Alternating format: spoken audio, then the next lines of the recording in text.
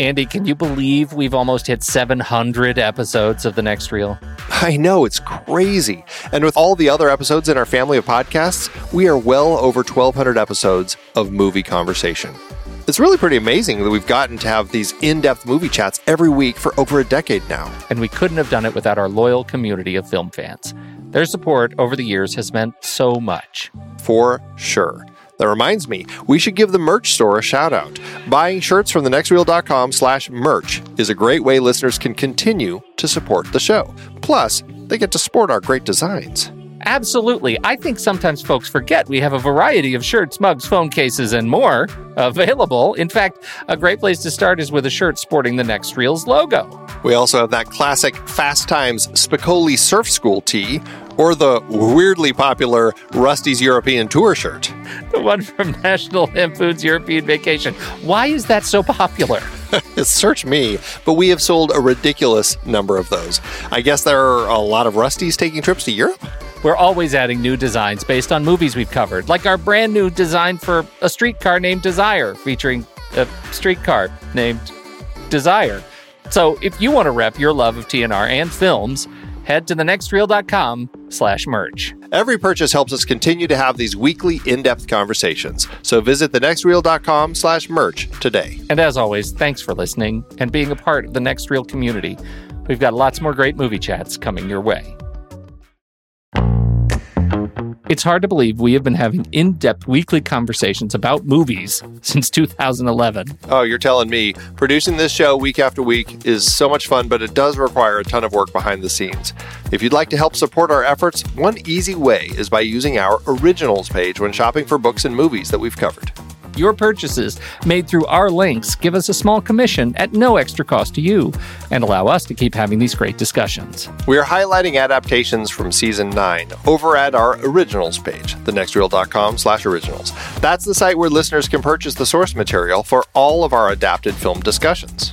We had a big Robin Hood series this season, looking at 9 different versions on screen. Many were likely adapted from Howard Pyle's The Merry Adventures of Robin Hood, including Douglas Fairbanks in Robin Hood, The Adventures of Robin Hood, Disney's Robin Hood Prince of Thieves, and the 1991 Robin Hood, and Ridley Scott's Robin Hood.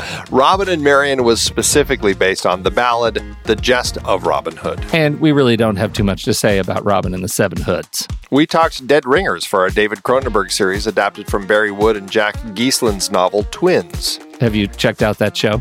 You know, I haven't, but I've heard great things. 2 comedies from our Steve Martin series were adaptations, Pennies from Heaven from the BBC series, and The Lonely Guy from the book by Bruce J. Friedman. The Best Little Whorehouse in Texas was part of our Colin Higgins series, adapted from the Broadway musical. Spike Lee brought us Black Klansman from Ron Stallworth's memoir.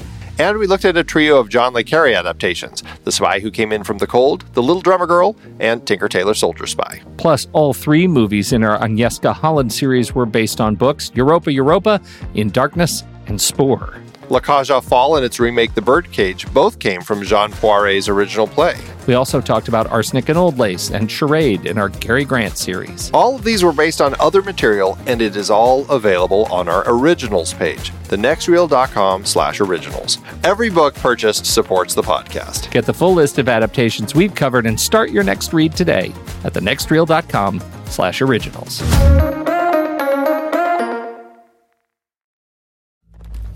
I think I have much to tell you about history, about your history.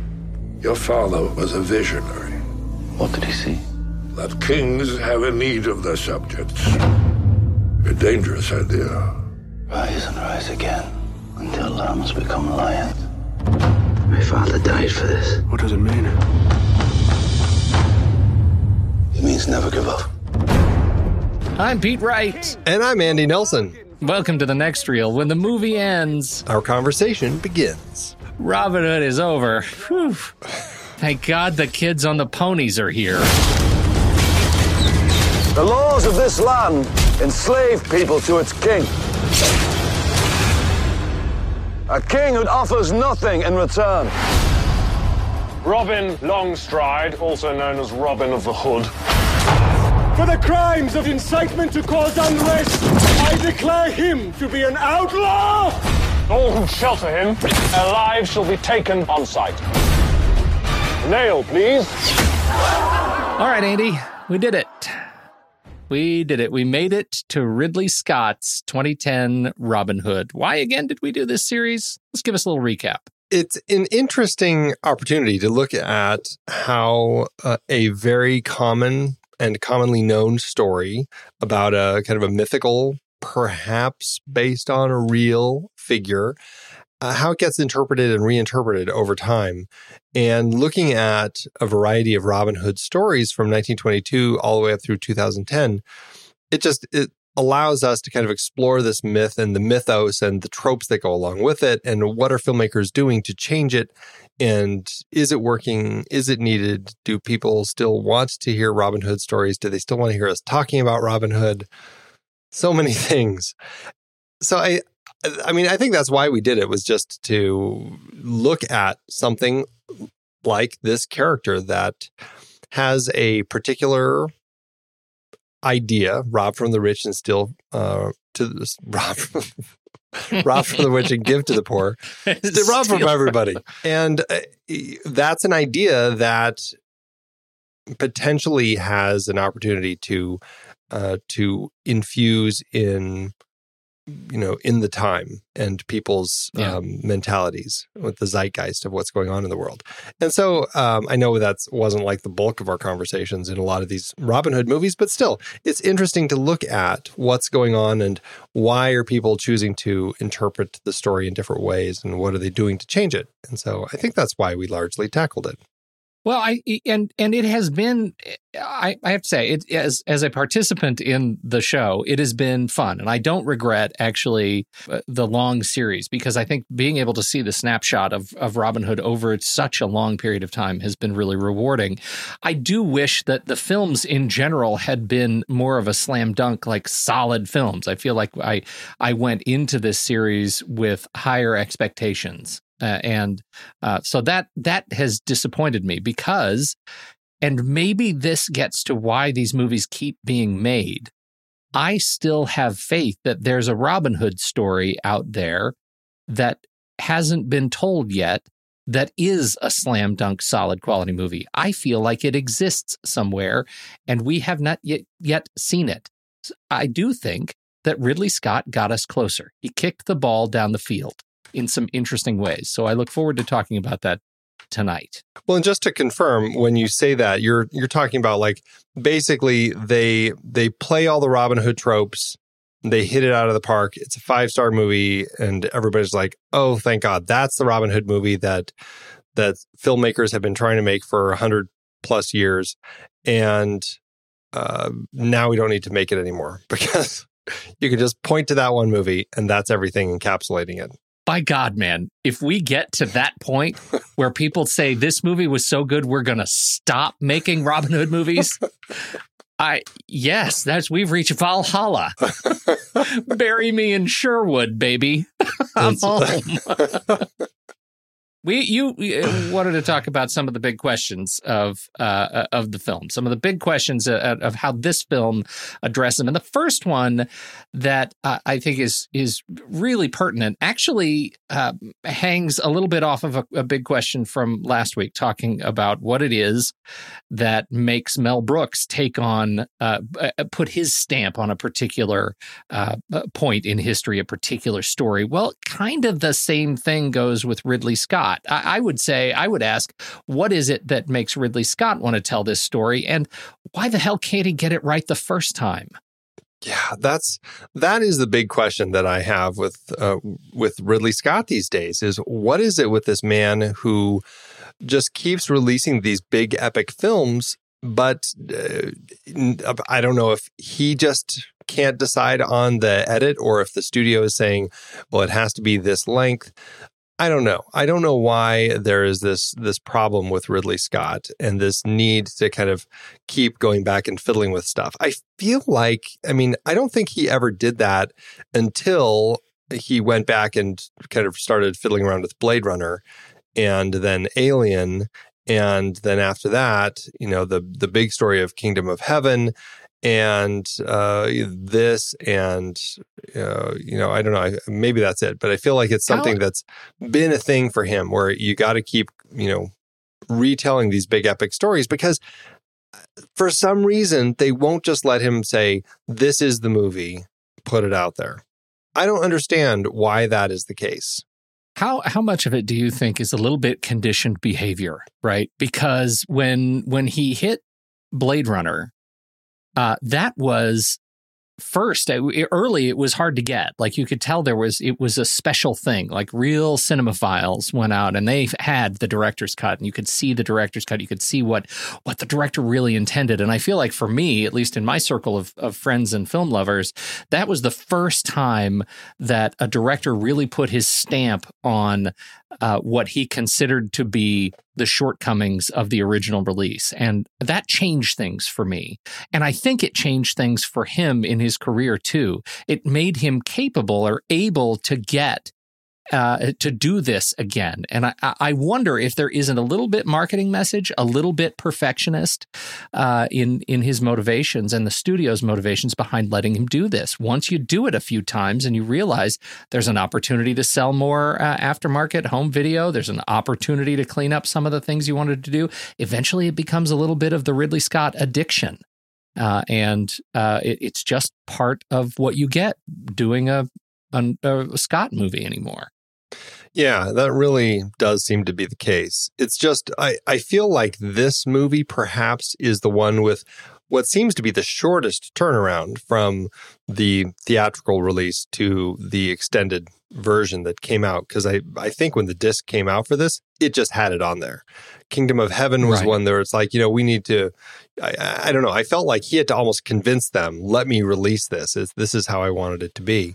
And I think Kingdom of Heaven, there were some really much more extravagant changes that he wanted to make. Yeah, definitely. Yeah. And it's only, 15 extra minutes. That wasn't even a huge change. And so honestly, and this is the only time I've seen this film and I watched the extended version. So I don't know what the differences are. I don't know if you do, but it felt like a complete film.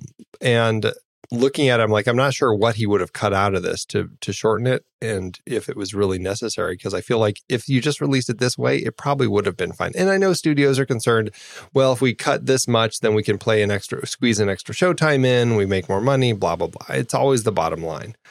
But I feel like, this is Ridley Scott. Just roll with it. Maybe it was a budget thing, because I know he went way over budget. And maybe they said, if you're going to go over budget, that's fine, but then you're going to have to deliver the film at this length. I guess we got to ask, and this gets us into talking about the movie a little bit more. Was this a necessary film after we've seen all the other films that we've seen, knowing that we're not talking about the film to come after this in the series? Was this one necessary to you? It's a tricky question to ask about something like this character of Robin Hood, because when you look at the Robin Hood Wikipedia page and you just look at how many titles have been made involving Robin Hood, I think you can ask that question about a lot of them, because it's and some of them really are changing it up. Some of them just feel like just another pretty typical Robin Hood story. I don't know if this one needed to be made, but I feel like if Ridley Scott was going to make one, that this is the version that he would do, because it took on so much more than just the Robin Hood story. And it really contextualized things for me in a way that I thought was really interesting. And I found myself appreciating that there was stuff that allowed this story to feel a little more grounded in kind of the historical setting. And it also, weirdly, this is a funny thing that I don't think I realized until this film, is because so often in the Robin Hood stories, you have the Sheriff of Nottingham and you have Prince John. And it feels like they're buddy-buddy and they're always hanging out with each other. This is the first one that you realize, you know what? Prince John is probably in London and the sheriff is of Nottingham, which is not exactly close. So I don't think they're hanging out all that often. It was like, it's... And at this point, Prince John is a king. Well, he becomes king in this story, just like in earlier ones, because his brother gets killed. His brother never returns. So that's definitely a change. And I feel like that's an interesting shift in the Robin Hood story where he's not at home while the king is away, and he's not like protecting the king's place, waiting for the king to come home. He is like, this feels like it's taking place really the same period that Sean Connery's version was when he's there with the king. And maybe this was a historical thing that had happened, because it's like the idiot who shoots the king and kills him. I'm like, oh, is that something that really happened? Maybe. And I just didn't realize it. But that set the entire story in a very different place that none of these other stories have had, because they all take place while you're waiting for King Richard to come home. Right. And I think that I think that works. The historical bit works. I think the challenge that this film has, and maybe what has made it much more of a controversial entry, is that it eschews some of the fantasy elements that we just sort of take for granted in these other movies, and goes kind of half in on specific historical events, right? These specific events in history, and then ties this fantastical Robin Hood story in and out of it.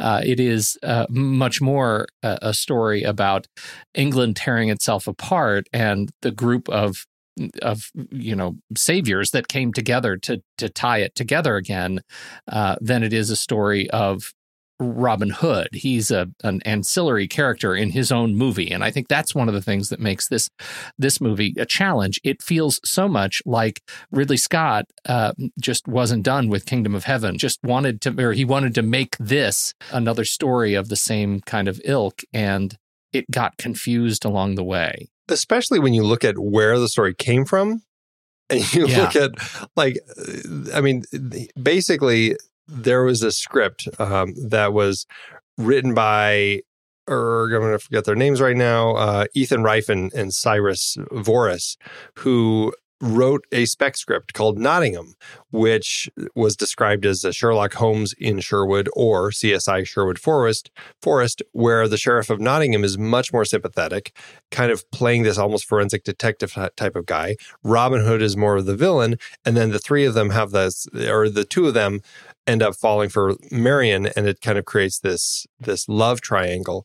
When you look at that story, and that's what kind of piqued Russell Crowe's interest, that's what brought Ridley Scott on, and then to have him go, I'm not happy with this script, let's change it, and go through years of rewrites to end up with this. I'm like, wow, why did you even bother signing on to that and just not say, let's do this story? Because it's like, it's such a strange line for me. And I know this is so typical Hollywood, that when you have a script that is one thing and you say, let's make this film, and then, we change this. And then all of a sudden you went from A to Z, and that's the film that you end up making. It's like, well, why did you even bother with A? It's so strange to me. Yeah. It's funny. I read that initial description of the original script that had enticed Russell Crowe, and I thought, you know what?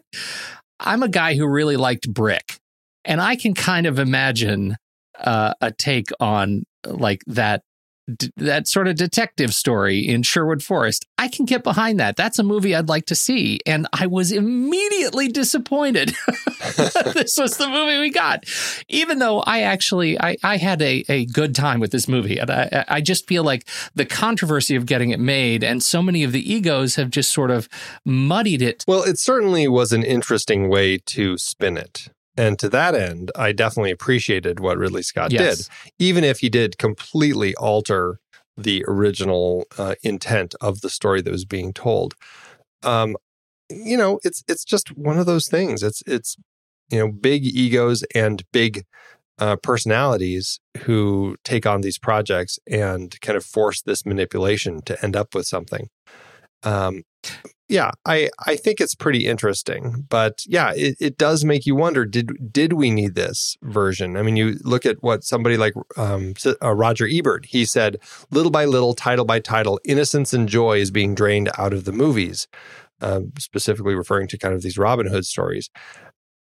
And then, another David Rourke of Relevant magazine said Scott is replacing depth with detail and manipulative themes like vengeance and unjust war. And he said that Scott sucked the life out of a cherished fable. He turned a myth, a concept essentially, into a history, which emerges as dry, insensible clutter. I think that all of that is a little harsh, but it does beg the question, would this have been better if they were prancing around in tights? And it felt a little more fanciful and light. And I think this is... was that what Mel Brooks was pointing out? Right. But once Mel Brooks has lampooned it, it's over. I mean, you can't go back to tights after Mel Brooks has made the joke. That is the final punchline on the tight story of Robin Hood. I think this is a generational story. I think this is a story that Ridley Scott has been hearing since he was a kid. And he's the kid who grew up with all of the other stories that we've been watching. And now that he has a chance to put his stamp on it, he's going to put his stamp on it. A kid who has absorbed all of the other stories and now wants to try something different. I do not begrudge him for doing something that is absolutely 100% in his style, in his wheelhouse, and has the name Robin Hood on it. Same with Russell Crowe. I mean, these guys, they saw something intriguing and they tried to do something different. And I do think that I applaud their efforts because there is a lot that I do like in here. And I'm so glad they didn't do the tights. I'm really glad they didn't do the tights. I think it's okay to have a Robin Hood story that is one that celebrates for the filmmakers, an homage to the time, if not as artfully to the character that we thought we were going to get when we saw Robin Hood on the title card. That's okay. I had to adjust to that too, and I feel like over the days since I've watched it, I'm liking it more and more. Yeah, and that brings up another interesting point on our list of big questions is how much does the title in this particular case end up affecting the film? Would this have been better if it was called something like Robin Hood Origins or something to that extent, where you get a sense this isn't the typical Robin Hood story I've seen. It's kind of like an early take on his life that leads to the Robin Hood that I'm used to. I mean, does just calling it Robin Hood affect it in a really negative way when it's so well known? Yeah, well, I mean, again, this gets us back to marketing choices, right? I mean, I am sure that they wanted to make a Robin Hood story, and I don't think there's anyone in there that Ridley Scott, Russell Crowe, the rest of the production team that's going to say the movie was going to be titled something else. I have a very hard time imagining that. But I did read this passage that I enjoyed from Stephen Padnick over at Tor.com, where he outlines the whole premise of the movie, the Robin Hood story, and then says, that sounds like a pretty good Robin Hood plot, yeah? Unfortunately, it's only the B plot, because the A plot is, quote, the shockingly bloody history of the Magna Carta. Oh, also, there is Robin Hood. I found myself cracking up because that is the more accurate and articulate title. If we're going to nail down specifics, that's what the story sort of builds to. And Robin Hood is, again, he's the ancillary character. I don't think it's a problem that Russell Crowe is playing the title character of Robin Hood. This is a Russell Crowe vehicle. Let it be that. That's all right. Yeah. Did it give you trouble? I mean, were you tied up in that? No, I feel like I ended up enjoying it as well. And I mean, but I knew walking into this film that this was a version of this story that was problematic because people felt like it was a little deceptive, that you get the final moments of this film are basically the setup for the Robin Hood that we know, where King John, he basically decrees that Robin Hood is an outlaw and everybody needs to, find him. Meanwhile, he's doing all these terrible taxes, and Robin Hood, along with the Merry Men and Marion and everyone else, are setting up shop in the Sherwood Forest so that they can start basically the whole adventure of robbing from the rich to give to the poor. It's the setup for the story, and you don't realize that. And I know that's why a lot of people were really frustrated with this film, because takes so long to get to that place where you're in that familiar landscape of what Robin Hood should be. And I mean, there's plenty of other stuff. He's got his buddies, there's Marion, there's all these elements, but it's this shift. And so that's why it's one of those things where it's called Robin Hood, but should it be? And I can't help but feel like it would have made more sense and perhaps made more money at the box office if it had been titled something that allowed people to set their expectations in a way where they weren't walking out going, where the hell was my Robin Hood story that I wanted to see? You know, we had some very similar complaints back in August when we talked about the 1922 version of Robin Hood, if you recall, when the movie spends much of the first hour dealing with the Crusades, and we were wondering where the heck Robin Hood was. Mm-hmm. I think this film hinges on your ability to focus on, living in the now, right? Being present with the character that you see. Is Russell Crowe enough Robin Hood? Is this origin story enough of the Robin Hood daring do? Or do you have to see the archery tournament to make it a Robin Hood story? Do you have to see, the staff fight on the bridge to make it a Robin Hood story? I think for me, I found enough Robin Hood in Russell Crowe's portrayal of this Robin Hood that I didn't really notice that this ended up being an origin story. I don't think it needed the ending title card or the end card to tell us the story begins. I don't think we needed that at all. I think that in fact muddies the water because it feels like, oh, great, now I have to wait for a sequel to see the real story. That's not it. What we saw is exactly the point in history that Ridley Scott and Russell Crowe and the team felt like was the most important part of this character's role in history, and that's the movie they made. On that, I feel like it should be judged.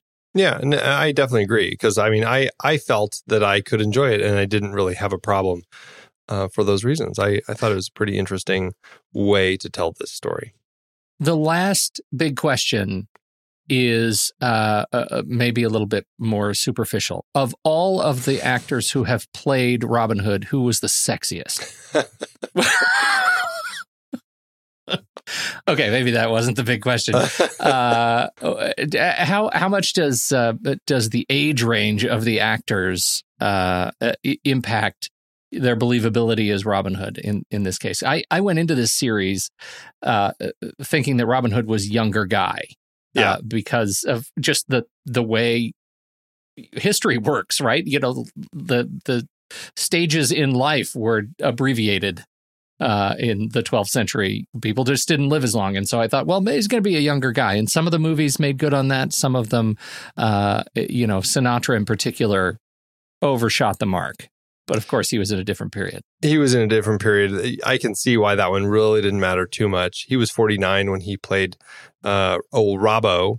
And then this was interesting. We had Sean Connery at the age of 46 playing Robin as kind of a little too old to be doing what he's doing.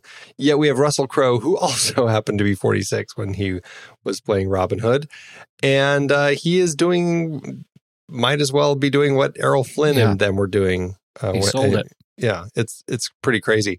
Patrick Bergin was 40, Douglas Fairbanks 39, Brian Bedford's voice as the Fox was 38, Kevin Costner was 36, Cary Elwes 31, Errol Flynn was 29, and just for comparison's sake, Taron Egerton also 29. And just also for comparison's sake, I am 46. Looking at Sean Connery on one side of the spectrum and Russell Crowe on the other. Yeah. How are you feeling? All right? Well, all right. Yeah. I feel like if I were to climb a wall of a castle, it would probably be more like Sean Connery doing it. And Robin and Marion. Noted. I'm going to go find a castle wall and test it just to see. I think that it's interesting. I think the Errol Flynn, weirdly, Errol Flynn is the one who sells the age. Well, probably Cary Elwes who sells the age best. He even looked like a young 31. Yeah, but very baby faced. Yeah, but in terms of a movie, an action film, a lead that is going to carry an action film, I think Russell Crowe is at the high point, and he sells the rugged, weathered look of the period better than anybody else. He feels much more lived in. Yeah, and to that end, Sean Connery did too, and maybe that is partly an age thing, but I think Russell Crowe just carries that presence anyway. And so I really just kind of bought that. And I think this is one of those movies where you have to buy into Russell Crowe carrying this film. And if you do, then you can probably walk out enjoying it more than if you compare Russell Crowe to old 2x4 Costner. There are people who, just like Costner, feel that Russell Crowe is not much of an actor. And I happen to be on the other side of the fence on both of them. I think they really both can carry films tremendously and enjoy both of them. And because of that, I think I enjoyed this quite a bit. I want to move into some other points beyond our big questions. And I would like to declare in front of you and our podcast audience, perhaps the world, and perhaps the world, I believe with this movie, Ridley Scott has solved the Marion problem. Discuss. That's a big point. I would agree. It's interesting because obviously I think there's a sense of historical rewriting to make characters like Marion as active as Cate Blanchett is in this particular film. It feels like a very modern take on a 12th century woman. But that being said, I agree. I think that having her do the things that she's doing really kind of just gave great life to that character. And I found her endlessly fascinating. I did too. And I think you bring up the central challenge that I have now. It's a new Marion problem. It's that she needs to be graded both on how the character was written, whether or not it lives up to historical accuracy in the tone and tenor of this 12th century story, and this other scale, which is how well the character is written to craft a resonant, female protagonist with agency that doesn't get diminished over our time with her in the film. And all of the other Marions have had some sort of challenge in this respect. Most notably, Prince of Thieves, has sort of became the Marion problem. And I think this movie wrote a character that was worth spending time with, worth owning the screen. Every single word that came out of Cate Blanchett's mouth, I think, was well earned and well deserved screen time. And I think they brought a brilliant new light to the relationship between Robin and Marion. I love how they weaseled their way into them falling in love with one another and not having this wooing from afar trickery going on. It felt like a relationship worth following. That's very true. And I think that's going to be another story point that people are going to have to buy into with this. The fact that Robin, he is kind of brought under the kind of the arm of I'm going to forget his name, but is basically Walter Senior Loxley. Yeah, Walter Loxley. Walter Loxley. Yeah. He's kind of brought into the fold to basically pretend he is his son so that the sheriff doesn't come and take their land away. Because if it's just Marion, then, they're not going to let a woman own the property. And so by faking this marriage, they get to keep the land. Mm-hmm. That was a really interesting twist that I definitely appreciated. But I know some people will probably have an issue with the fact that they wrote this convoluted way for Robin Longstride to become Robin Hood or Robin of Locksley. And it's an element that I found to be really interesting and kind of just totally enjoyed what they did with it. And I bought into it right away. I did too. And I love the relationship of Walter Loxley. Yeah. I think as the blind old man, comes out and he grieves very quickly. But you can tell that I think the years of having his son away, for the better part of a decade, I think you can tell in the performance that he already knew his son was dead, and he had been planning the mechanics of this turnover for some time, and so I found that believable, and but I can see where some would be challenged by his dramatic turn, and how that was portrayed in the film. It's very fast. His grieving turns to machinations of trickery very quickly, but I bought it. Likewise, on top of that, another element that, when you tie these things together, it becomes like there's just so much happening on top of this one particular situation.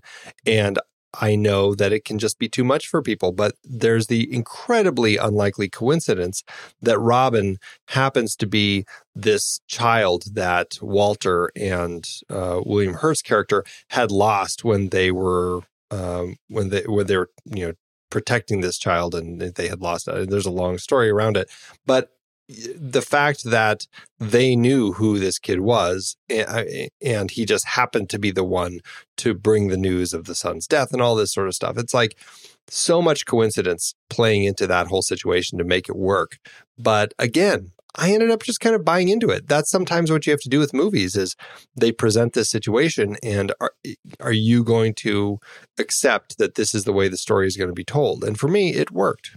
Yeah, that's where it starts pulling at some threads of incredulity for me. I struggled a little bit more with some of these coincidences on top of coincidences.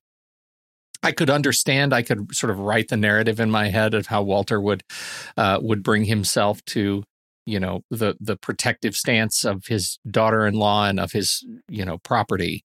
And the connection between him and the marshal, and, that they had some, they had put themselves in charge of watching young Robin at the beheading of his own father. It just was a small community kind of a statement that I'm not sure was as earned as I wanted it to be. And there were a couple of other sequences in the film that I really struggled with, not the least of which is the grand speech at the end on the, bringing all the barons together, actually the unveiling of the Magna Carta, right? I mean, it was a struggle for me how quickly that turn was made. And reminded me, it is the one element of the film that really reminded me of the challenges of the film. The fact that this was two very diverse stories that were trying to make one story. Suddenly, it is 100% amped up politics that felt like it came out of nowhere. To me, it was just a very quick turn. So those are some things that I struggled with. But I'm with you. I mean, I enjoyed the film. I'll say it again. I enjoyed the film. Those were some of the pressure points. Yeah, no, and I definitely can see that because it's just one of those things that it's like it's a tricky, weird way to kind of blend all of this together. And did we need all of that? Was it there just to very specifically tie Robin more directly into that other storyline? Feels like it probably was there for that very specific reason, so that he could be the one kind of giving that speech. Yeah, it might be a little much to kind of push all that together, but right. Well, and because we now have a Robin Hood that is central to the reunification of England in a very important, real historical period. Right? Yeah. So a sequel to this movie, if we were to say, okay, the origin begins here now, or the story begins here, what happens next? So now he goes back and is just the tight-wearing Robin Hood, steal from the rich, give to the poor. He's only that guy now, because what they set up is he's kind of a politician. And I'm not sure where you go here from here on with this character. I think that I'm glad Ridley Scott isn't making any more Robin Hood movies, because I think he's muddied the waters in such a way that I don't know what kind of character comes out of the setup that is this movie. Yeah, that would be an interesting thing to have seen is what sort of story would they take from that point forward? Yeah. Yeah, it might be a little much. We've got a little bit of Robin Hood lore. She'll do a little bit of rapid fire. Were you burned that there's no archery tournament? No, I mean, it's one of those things. It's been in some of them, it hasn't been in others. Yeah. It doesn't bug me that it's not here. We got a lot of great archery. My archery palette was cleansed. Yeah, there's plenty of archery. There's plenty of good archery, right? Yeah. And lots of, a lot of real archery, and I felt really good about that. The one thing I was curious, they made such a big deal in some of the prior Robin Hood movies about which side of the arrow they knock the arrow on. We've talked about so many. This one, they knock the arrow on the left of the bow instead of on the right, and I felt like, oh, I know enough to know that that's maybe not the right way to do it now because of Lars and our buddy. The staff fight on the bridge. This is kind of one of those iconic moments when Robin meets Little John. This has been replaced by the shell game in the tent, which I quite liked. This opportunity for Robin to meet our new Little John in a game of trickery. Yeah, I liked it too. Much like I liked the pool game in Robin and the Seven Hoods. I think that it was okay. I think it wasn't as clearly written that it leads to friendship. All of a sudden I felt like, we've got this thing where they kind of bump heads and kind of tussle. And then all of a sudden they're like best friends. And that to me was kind of quite the jump that they took. There, I see that. That is the same feeling I have with some of the later elements. It's pulling on the threads of incredulity. Mm-hmm. It just is too fast. However, the Merry Men in general, we have Scott Grimes and Kevin Durand as Little John and Alan Doyle as Alan Adale. And Mark Addy as Friar Tuck. I love these guys. Every one of them to a person is great. I love Scott Grimes so much. I am blown away that he's in this movie, and I'm even more so blown away that he holds his own. Yeah, right? Who'd have thought, after fighting all those critters, that he'd be ready for that?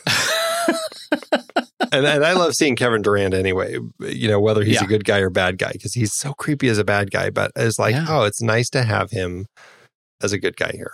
Yeah, it really is. And Alan Doyle, in terms of having a musical feature in the movie, I think they used Alan Doyle and his talents so much better than what we got in Prince of Thieves, which was such a distraction. Great Big Sea is always on the playlists for me. I'm just a huge fan, have been for 20 years. And so it's a real treat to see him on screen. But also to see him not misused, but actually have his musical talents on display in a way that feels of the period. So I thought that was terrific. That was a big thing that I don't think I ever realized that I had missed until this film, is that Alan Adale, who is kind of the bardsman, I know there's a name. I'm totally forgetting what his role is, but he's the Balladeer in Prince of Thieves. Balladeer, yeah. And it's so rarely there, other than like the rooster in the Disney version, who sings a few times. Like, this actually felt like a guy who's there to kind of also just play songs for the troops. And I don't know, I really liked that. Mark Addy as Friar Tuck. I love the bee angle. He's a beekeeper, and the fact that they use the bees as a way to get us to his boozing, I think is terrific, as he introduces honey mead to the group. And I thought that was just fantastic. Okay. Plus, he has a great opportunity to then use the bees as a weapon, which I thought was a great touch. Yes, yeah. Absolutely. We have to talk about the children. There are horror movies that have this very story. Yeah. It's an interesting idea. It's an interesting idea. Is it, though? I thought so, that the kids really just kind of like, I don't know, they took to the woods to just kind of do their own thing. I thought it was pretty interesting. I don't know if I ever bought it. At what point did you find yourself asking, do I really buy this? Right away. Did you ever then, let me ask this, did you ever at any point in the movie say, No, I don't buy this. Like, did you ever answer it? I think right away. But and this is where I thought it was a pretty interesting thing. Is like, it's an interesting world that they set up where they've got these kids living in the woods because it's almost like the parents are so poor and starving that they just can't take care of them. And the kids are kind of off doing their own thing. That's a really hard idea to write and write it well. And I don't think they accomplished it here. Right. I think this movie demonstrates just how hard it is to write that. Because it becomes like there are so many things that I just don't buy in this world where kids are doing this, where it's like, if they get sick, they're going to say, I just want to go home to my mom. Mm-hmm. And that's the end of the party in the woods. There were so many threads in the Party in the Woods loop and the haunting kind of aspect. What is the story that they're trying to tell here? And I felt like it was shoehorned in. It is the one problem I have with Marion, because the climax of this particular F story of the movie is that the kids do show up on ponies on the beach and she is the one leading them. And the grand line from Robin is circle your troops and, join the battle. I found that ridiculous. It was just ridiculous. Those children would have been slaughtered immediately. Not even slaughtered. They wouldn't have even been gracefully murdered in the act of battle. They would have been trampled because, again, they're on ponies. It was terrible. It was so silly and distracting. I don't care about the historical argument. The verisimilitude of this has to live up to the story that's on screen, and they did not do a fair job of demonstrating how this was a real thing that Robin and Marion were going to have to deal with. It was a distraction, and she could have just as easily shown up ready for battle herself alone and had a grand starring role that was in the fight. Like, she fought, and it was great, and we didn't need the kids. That was the dumbest part. And that was the point when I said, no, I don't buy it. I tried. I really did. I tried to buy it. But when they showed up on the beach, it's dumb. It's a dumb thing. It sets up, let's live in the woods. These kids can pull it off. We can too. It sets up the whole idea of the Band of Merry Men, but It is a real struggle to get there. And it's unfortunate that that's the direction they took. I feel like that is part of the line that Ridley is trying to walk of realistic historical fiction paired with fantastical Robin Hood mythos. And that is an element of the fantastical that just butts heads with the reality that he's creating. Well, let's talk about the bad guys, because when we meet Oscar Isaac in this movie, I was over the moon. I was very excited by the portrayal of this character, and I thought he was great. And then he started looking really familiar. And then I realized, oh, right, I've seen this character, and it was Commodus in Gladiator. Like, I've seen this character before. This is Ridley Scott likes to play with this particular archetype, and that's great. I really like him, and I think Oscar Isaac did a good job with him. But he is also, in that he's familiar, I felt like his turns, the portrayal of his betrayals were a little bit too telegraphed. Well, and it's Prince John or King John in this particular case.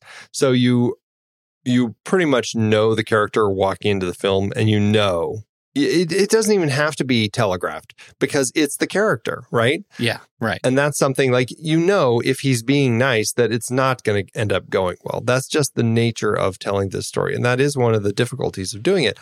I think they do a great job kind of playing the character, just like you said, that Oscar Isaac does feel very much like the Gladiator character, but he does it in an interesting way that still ends up working for me. So I had fun with it too, despite the issues with kind of the archetype that we're looking at. Now, the real linchpin bad guy is Godfrey. Yes. Now, his is I think the most interesting role in the film for me. His betrayal is the most interesting betrayal because he is essentially a double agent. Right? Yeah, right. He's working for the English and the French. He's buddies, childhood buddies with King John, but he's also working with the French, and he's kind of creating this whole thing, this whole elaborate scheme to basically kind of start the war. And I'm forgetting, I know there were reasons for all of this, but it just was big and convoluted and political. And, he just, seems to be kind of out to get everybody. Yeah, well, he wanted to tear the English apart so that when the French invaded, they would be so busy fighting each other that the French could just waltz in and take over England. And there are some really great and sinister moments in the movie at the hands of Godfrey. Their midnight murder at the camp when everybody is asleep and all of the French soldiers come in and stand over to a man and, count to three and assassinate every single English soldier in the camp at once is terrific and horrifying and so beautifully shot and framed and lit. I love it. It's a real weird high point of the movie for me. That is a weird high point. Yeah. But I mean, Ridley Scott knows how to do stuff like that and do it well. I agree. Great bad guy, set up for a really interesting story. And because of the big political machinations going on with King John and the French king coming in on the boats and everything, you need that. Because otherwise, those are kind of the big guys. But your focus of the story is much smaller. It's very specifically to Robin Hood. And so you need that guy for him to have a chance to focus on the bad guy. Plus, it gives us the opportunity to have the arrow cam. That's right. We get the arrow cam, and it's terrific. Interesting point about the arrow cam.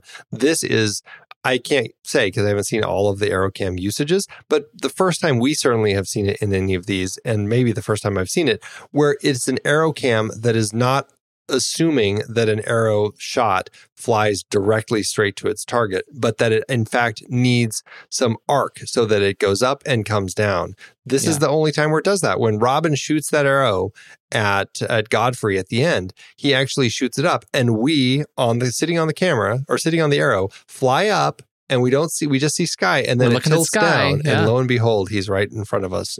I can't remember when he makes that shot earlier in the film in the woods. Is that an arrow cam shot? I didn't make a note when he makes it and slices Godfrey's face. No, we don't get any arrow traveling. No, I'm pretty sure he shoots quick, and then it cuts to Godfrey as he kind of turns his head, and it's that reverse shot, right and we see it come by.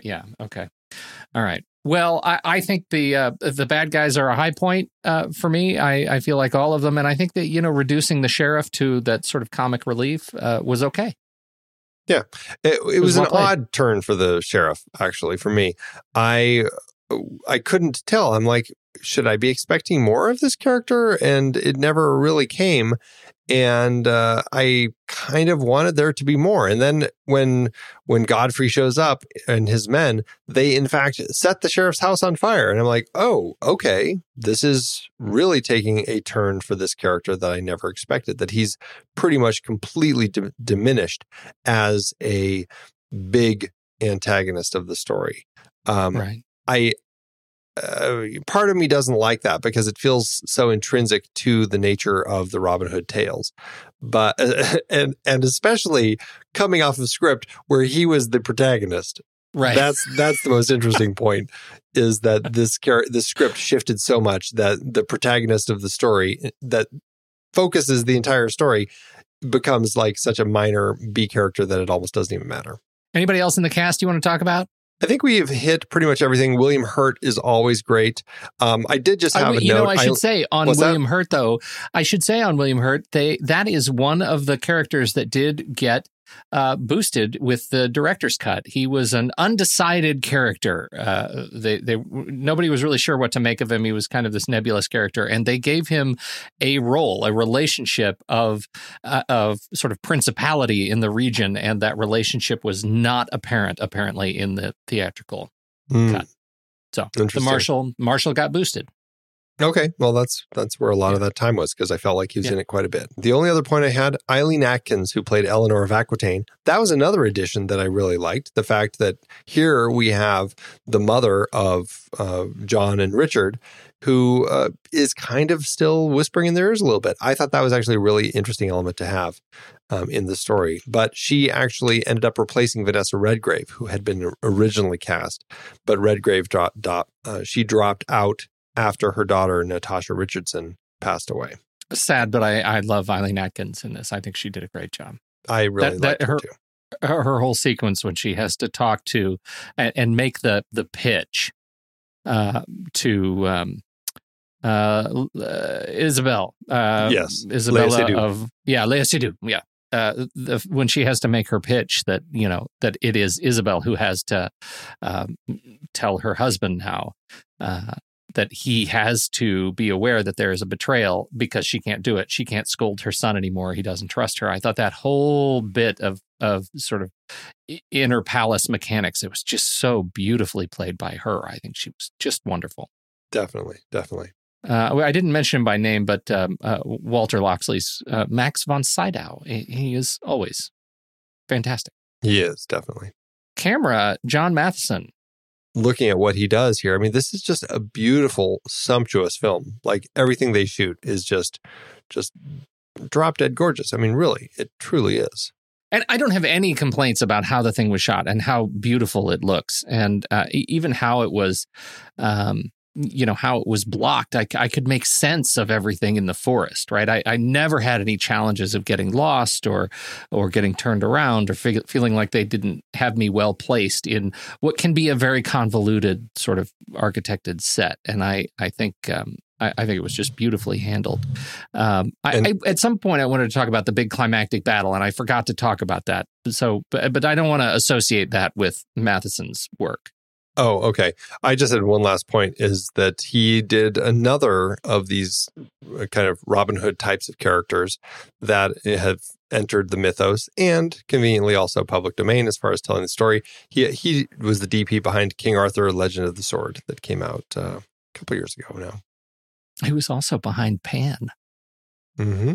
Isn't that sort of another one? A lot of stuff. I just mean in terms of those characters. I don't think Pan is still a Disney property, but in terms of those, no, it's not. It's not. Oh no, the Pan that came out just a couple years ago. I don't think that was Disney. Oh, interesting. Well, in any case, then that I associate Pan with these characters, Pan and Robin Hood, and Mary Queen of Scots. They're all of a piece for me. Yeah. Logan. As Warner Brothers. Warner Brothers did. Okay. All right.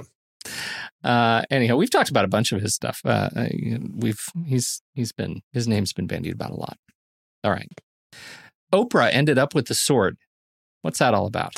Yeah, I thought this was just an interesting little fact about this. Apparently, Russell Crowe, there's the sword that has the insignia rise and rise again until lambs become lions on the handle.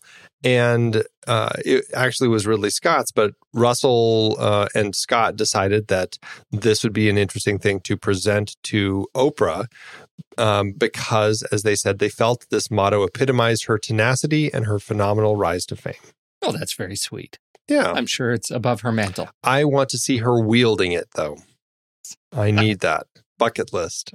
And we get some bucket list. I'm going to go to Oprah's house.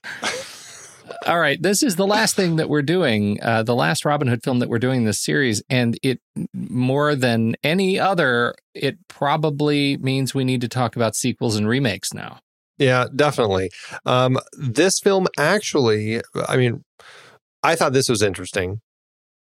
Ridley Scott said that he enjoyed making this film so much, and he thought that it had great potential to do a sequel. And he said, and even Russell Crowe said, he'd love to do it. I don't know if this was before or after the full making, because apparently their relationship after, I think, 5 films together soured a little bit. But they both seemed to enjoy it. Unfortunately, it did not do as well money-wise, so that pipe dream just never took place. That being said, there have been plenty of other Robin Hood films that have been made or properties since this film came out in 2010. In 2012, we had Robin Hood Ghosts of Sherwood, and of course the 2018 Taron Egerton, Jamie Foxx vehicle. The Philippines had a live-action TV show called Alias Robin Hood a couple years ago. There have been 2 animated features, Tom and Jerry, Robin Hood and His Merry Mouse, and Robin Hood Mischief in Sherwood, which was an Indian-French CG movie. Also, there have been some abandoned projects. The Wachowskis were planning on directing a film called Hood, which was a modern adaptation of the legend. And Disney was trying to do a Robin Hood called Nottingham and Hood, which was in tone similar to Pirates of the Caribbean, trying to launch a new franchise, but that never took off. And on top of that, Sony Pictures also was trying to do a shared universe with various characters where you would have spin-offs of various merry men, like Will Scarlet having his own film and Little John having his own film. Well, see, we actually talked about that with one of the movies I can see. Right. I can see that. Robin and Marion would have made a great split. Yeah. What would Marion's story be here? Yeah. Likewise, there have been plenty of just live-action parody and animated parodies in shows like Once Upon a Time or Doctor Who and Arrow and VeggieTales. And so it's a very popular property. And I guess based on all of that, it just shows that there's probably no sign of stopping. Well, I got to go back to the first one you mentioned, which is Robin Hood Ghosts of Sherwood. Did you happen to read what that was about? Because I would like to share it with you. I did, because I think when we were pitching this show originally and asking our people to vote, our Patreons to vote on which ones they wanted, I think that I had put that on the list because I read it and I said, this sounds terrible. I want to watch it. I can't believe it didn't make it. The Robin Hood and His Merry Men are slain by Sheriff of Nottingham, and so Marion and Little John attempt to resurrect Robin and his comrades. In doing so, they inadvertently turn the one-time heroes into the living dead, and worse, the ghostly reincarnations are now out for blood. Y'all, this is the movie that we should have started with. Why are we not watching this movie? We have squandered an incredible opportunity. I'm shamed. Me too. Attitude Awards season, this one. It wasn't a big awards movie. It only had 1 win with 14 other nominations. At the SAG Awards, it did get a nomination for Outstanding Performance by a Stunt Ensemble, but lost to Inception. At the Saturn Awards, it was nominated for Best Costume, lost to Alice in Wonderland. Best Action Adventure Film, lost to Salt, which is kind of surprising. And Best DVD Special Edition, lost to Avatar. At the Visual Effects Society Awards, Outstanding Supporting Visual Effects in a Motion Picture, lost to Hereafter. And then I thought this was a funny one. The Alliance of Women Journalists had the Special Mention Award for remakes that shouldn't have been made. This, however... lost to Clash of the Titans. Wow. Yeah, shame on there's them an for award you want on saying your Clash shelf. of the Titans shouldn't have been made. That was definitely a reinvention. Oh my god. Yes. The original. How to do at the box office. Oh, Ridley, how do you get away with the things you do? I just don't know, Pete, if you recall this, but I mentioned a few weeks back when we were discussing Costner's version of the tale that while his did cost a lot, there was still one that would cost more than double. That would be this one. Ridley Scott started with $155 million, but went on to spend $210 million on this film. $210 million. Wow. That is $245.7 million in today's dollars. Wow. It's crazy. That is nearly what the other Robin Hood films we've discussed cost in today's dollars when you add the budgets together. Just for perspective. Yeah. Wow. But anyway, the movie was released May 14th, 2010, where it opened opposite Just Right with Queen Latifah and Letters to Juliet with Amanda Seyfried, along with a handful of some other limited releases. Scott's film could not bump Iron Man 2 out of the top spot, so it had to settle for number 2, which would be the highest it would ever get. It did end up making $105.4 million domestically and $216.9 million internationally, for a total in today's dollars of $377.3 million. So it made its money back, and luckily Ridley Scott, they'd let him keep making movies, but this was still largely considered a box office disappointment. Still, it ended up with an adjusted profit per finished minute of $889,000. Of the 7 Robin Hood films that we had financials for, though, it is the least profitable, earning back only 1.5 times its costs. And that's assuming, Wow. I mean, again, I don't have all of the financials for all of these films. Like, I'm guessing with the prints and advertising and all that other stuff, this likely was actually a loss. It's stunning. It's just extravagance that went into this movie. Well, I feel like I was watching the making of, and I feel like this was really one of those films where Ridley Scott was trying to do what like Cecil B. DeMille would do back in his day, where, I mean, he had a full cast. Like when it was people fighting in the water, it was all people fighting in the water. I didn't see any CG elements that were added. So I think that he was really creating these massive, massive groups of people and stuff and moving them around to create these giant war scenes. So I think he went all out creating a large epic with just a lot of people, big sets, big locations. And I think that's one of those things that does kind of bite you a little bit. Well, it is beautiful. It is, and it is a great, frankly, way for, I feel like, for us to end this series. I'm so glad we can end it on at least a relative high note compared to so many of the other films that we've seen. Because for me, I think it's a great portrayal of the character in a gritty and rich environment, and I appreciate that. And it certainly is a better way to end than Taron Egerton's version. Right. You're maybe a bit too curmudgeonly on that one. But it's fun, but I feel like after watching all these, I feel like I'd watch that one and go, oh. Yeah. This one, I felt like at least there's that Ridley Scottness with it. So, all right. I think it's probably time for us to rank it. Let's do it. Head over to flickchart.com/thenextreel. You'll see all of the movies that we've talked about on this very show. If you swipe over in your show notes or up or sideways, I don't know how you need to swipe in your podcast player, but on mine, I swipe over and I get to the links and I can tap the word Flickchart and that'll take me straight to this movie over on the website, flickchart.com, where I can add it to my personal list.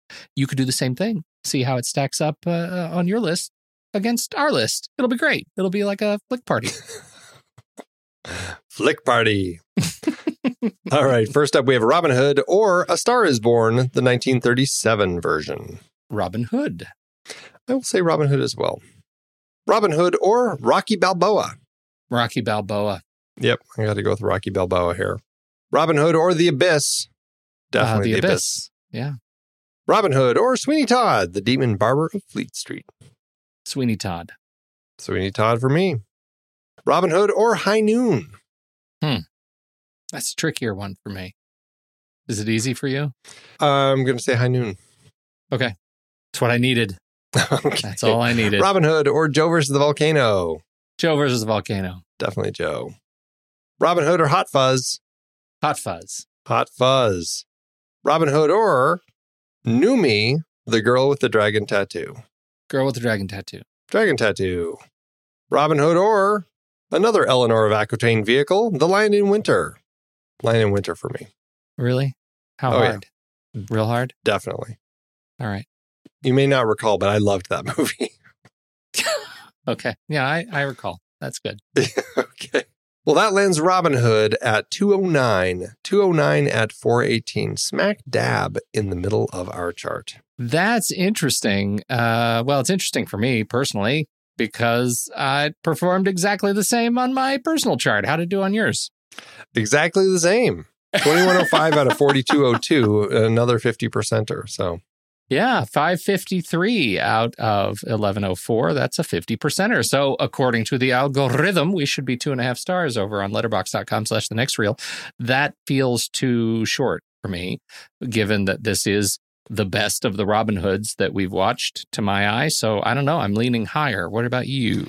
Well, I think the best of the Robin Hoods leaves out, the Errol Flynn version, which I think is, for me, although I really did enjoy Robin Hood, Prince of Thieves. I think that there's a lot of fun with that one. But this one, I'm at 3.5 with a heart. I'm at 4 stars with a heart on this one. Wow. Okay. I feel good about that. All right. I feel like my complaints are quibbles. They're Andy Nelson quibbles TM. Did you give me a TM? I appreciate that. Yeah. Or did you just steal my TM? Is that what just happened? I just lost stole your TM property. That's what happened. Sorry about that. Ouch. Man, that must be embarrassing for you. I didn't learn when Michael Jackson stole Paul McCartney's music, apparently. Andy, you can just re-record your masters. That's what everybody's doing. Look, we're done with Robin Hood. My God, man, we're done. Now, what have you gotten me into now? That was a beefy project. 9 films looking at this story. Maybe a few too many, but honestly, for me, I found it to be very interesting to look at so many of them all at once and really just kind of take it in. Yes, I agree. But now we do shift. This is a very big tonal shift. We are jumping into the early films of David Cronenberg, starting with Shivers. Then we're going to look at Rabid, Fast Company, The Brood, Scanners, Videodrome, and Dead Ringers. Boy, I feel like if there is any set of series that we've done on this show that will truly outline the Venn diagram of fans of the movies that we talk about, this is the year that's going to do it. Ingrid Bergman to Robin Hood to David Cronenberg. Right. That's just drama, man. We're practically the Olympic rings of Venn diagrams. Yeah, it will be interesting to see, how the reaction goes with these various series. Oh, I'm very excited about it. Very excited. Well, everybody, that's it. When the movie ends, our conversation begins.